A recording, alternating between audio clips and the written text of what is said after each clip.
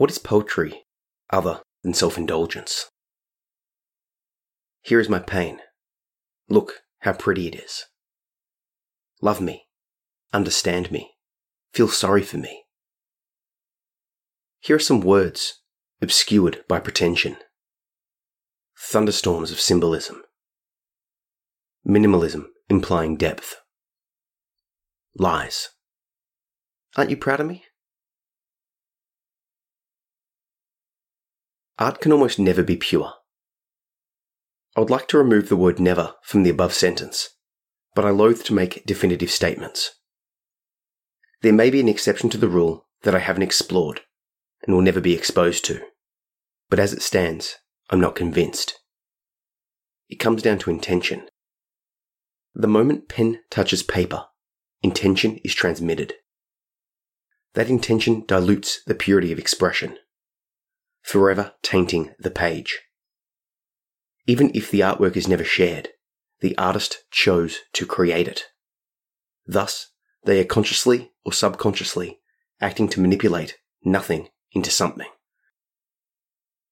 That manipulation is shaped by their unique place in space and time, by their upbringing, intelligence, personality, experiences, goals, and a plethora of other variables, most of which remain obscure to the artist.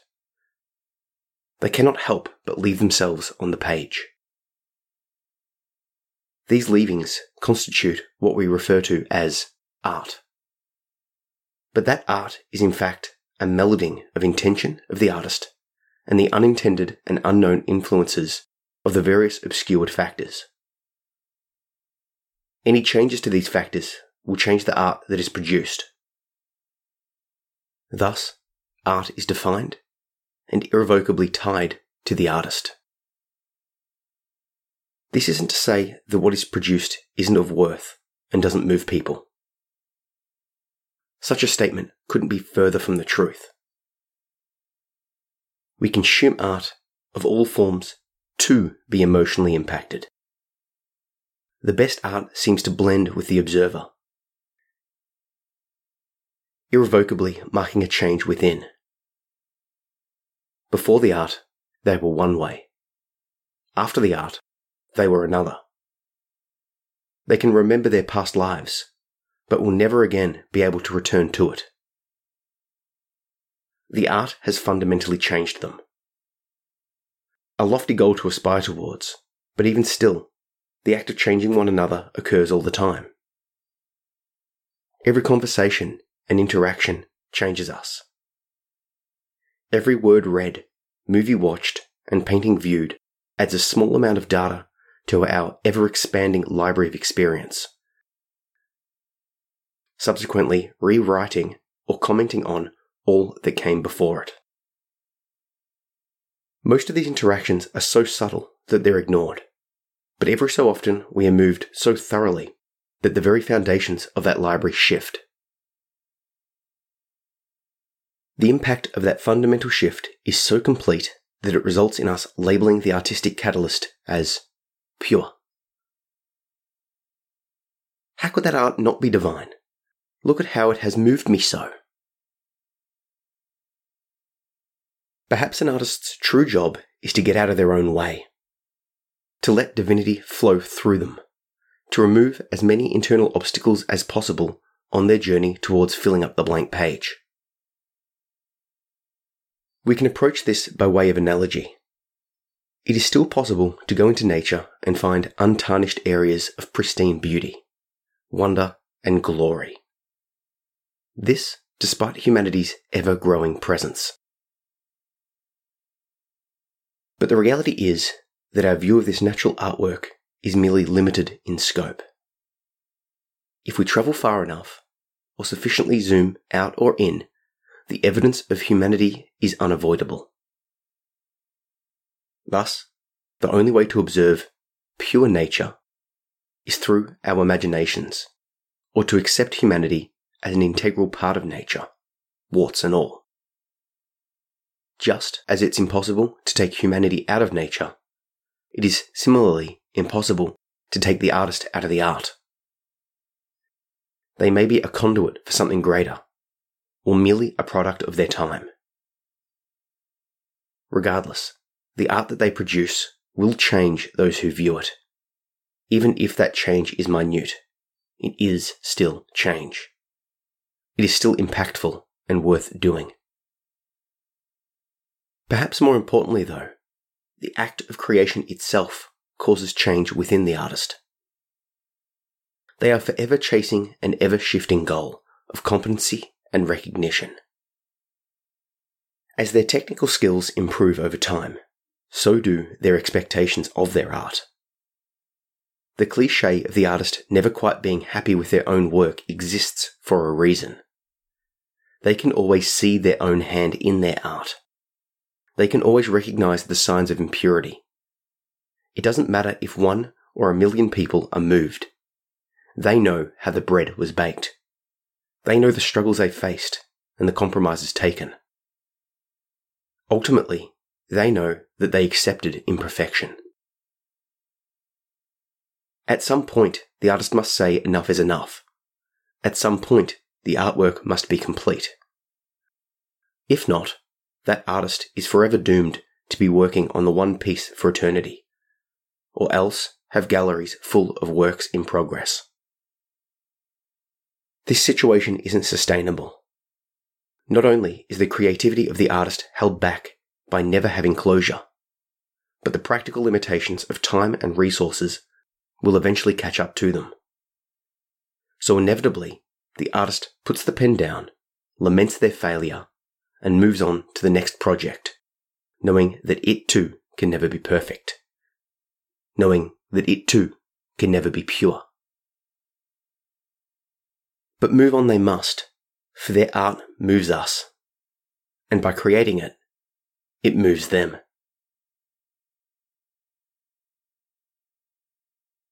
I chose to start this book with the poem Self-Indulgence and the above talk because I feel that they best represent my view of the creative process.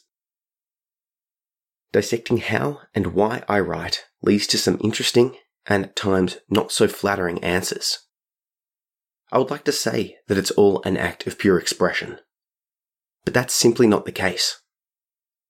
When I look at my motives, I see that the drive for purity is clouded by ego, desire, fear, and longing. I also see hope. The genesis of this book came from my use of writing as therapy. I initially wanted to create an instructional manual that would teach readers how to empty their minds onto the page, releasing negativity and uncovering their unique truth. I intended to share some of my work to be used as an example of self-expression, explaining how and why I wrote what I wrote.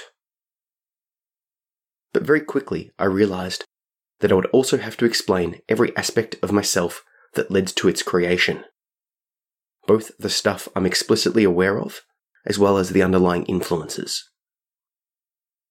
This is an impossible task.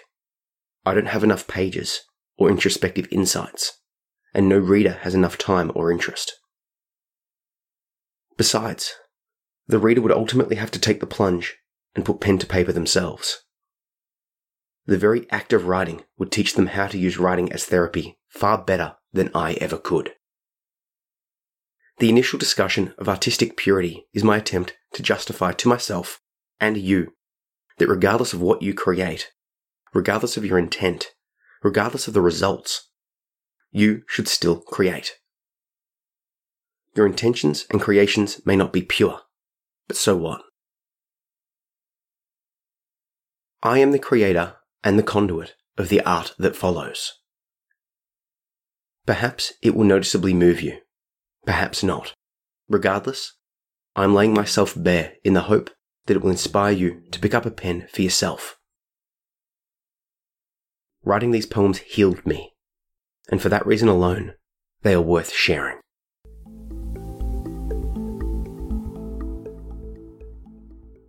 So what you just heard was the introduction to my book, Bound to the Wings of a Butterfly.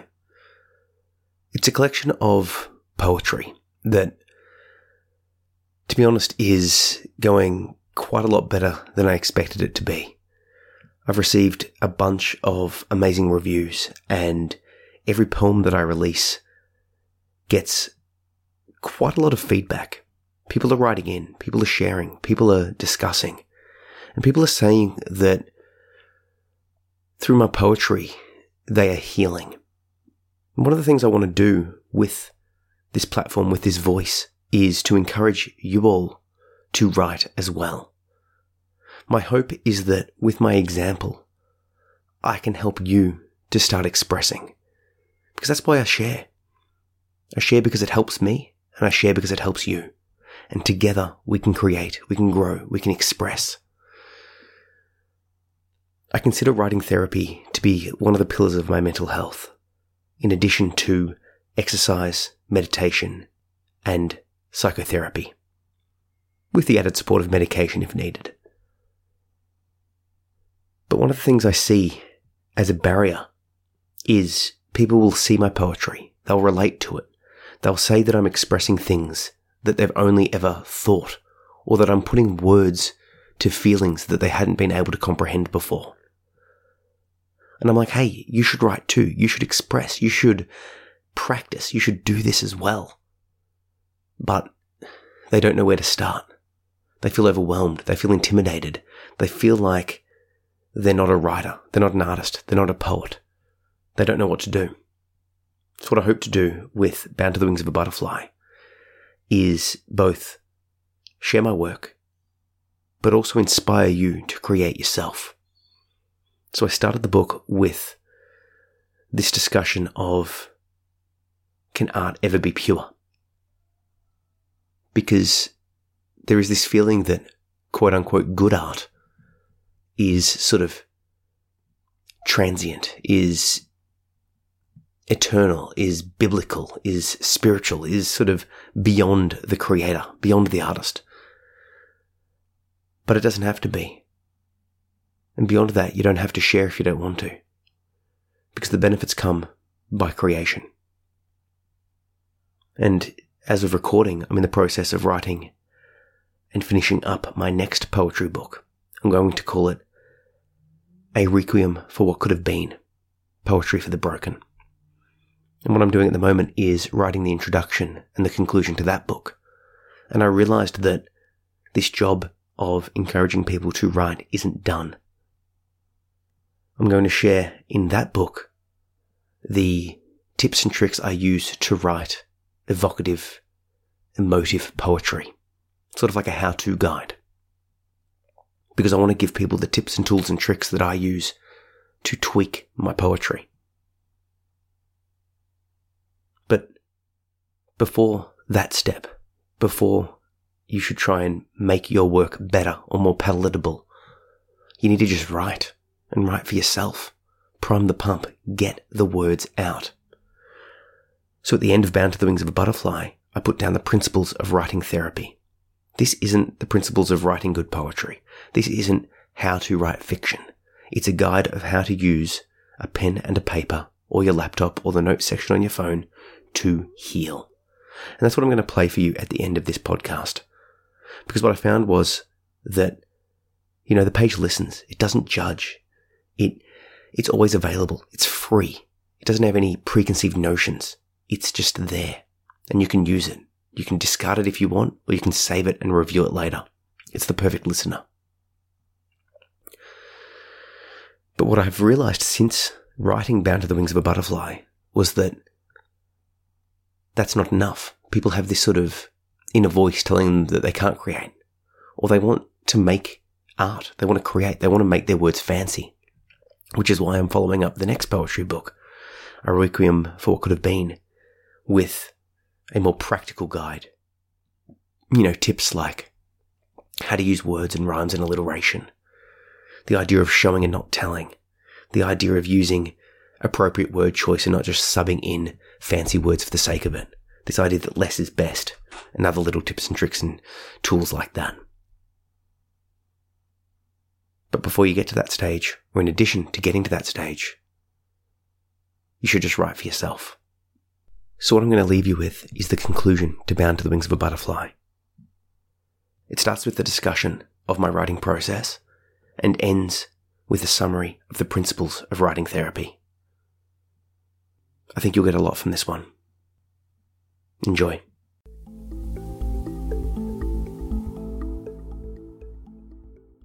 I don't sit down with the intention to write a poem.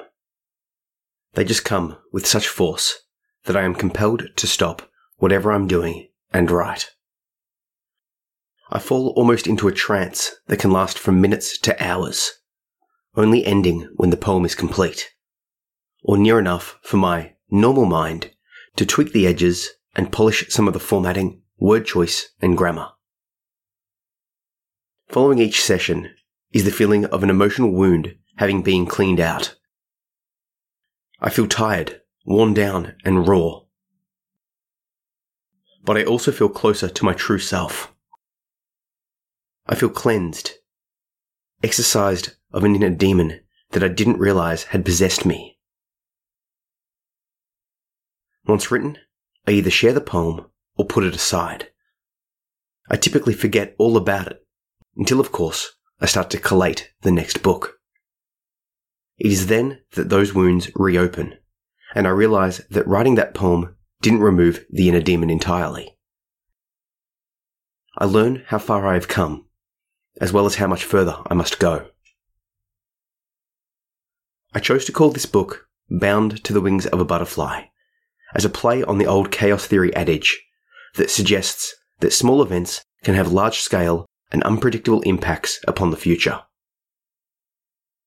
On a universal scale, these events are so personal as to be seemingly irrelevant. Yet in my small world, they left a lasting mark that continues to reverberate into the future.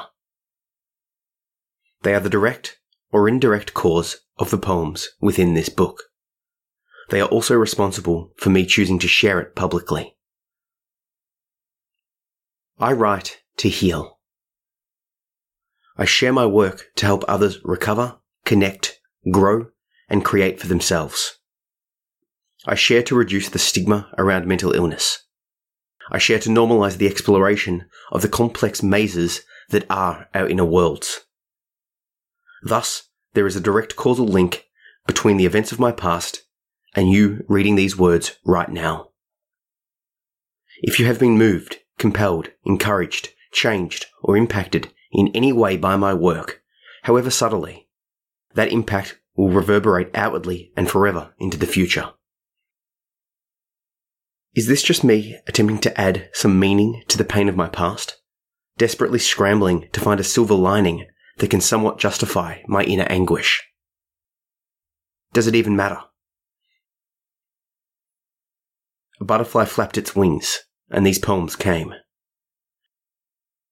Writing them changed me. Creating this book changed me. And perhaps reading it changed you as well. I can only hope that it is for the better. The principles of writing therapy. 1. The page is the ultimate listener. It doesn't judge. It has a perfect memory, yet can be discarded easily.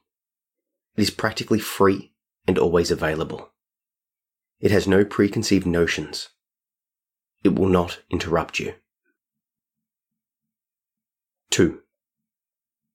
Just write. Don't think about the final product, the editing, spelling, or anything. Don't worry about anyone reading it, including yourself. Just put pen to paper until you feel better. 3. Get creative. Manipulating the original piece can be cathartic. Be open to rhyme, structure, alliteration, theme, and flow. Often these will appear as you write and can guide the creation into a more structured piece. 4. Optional review. Realize that the person who wrote the words and the one reading them are different. With fresh eyes, you can see your prior mental state from a detached perspective. There is a tremendous opportunity for learning here. 5. optional sharing. Sharing your inner world is an act of vulnerability. By opening yourself to judgment and critique, you are also opening yourself to connection. You may not be as alone as you think you are. In my experience, writing hurts, but not writing hurts more. If you have the desire and the courage to put pen to paper, do so. And if you choose to share your words, I will gladly read them. Perhaps the flapping of the butterfly's wings will come full circle, and your words will help to heal me.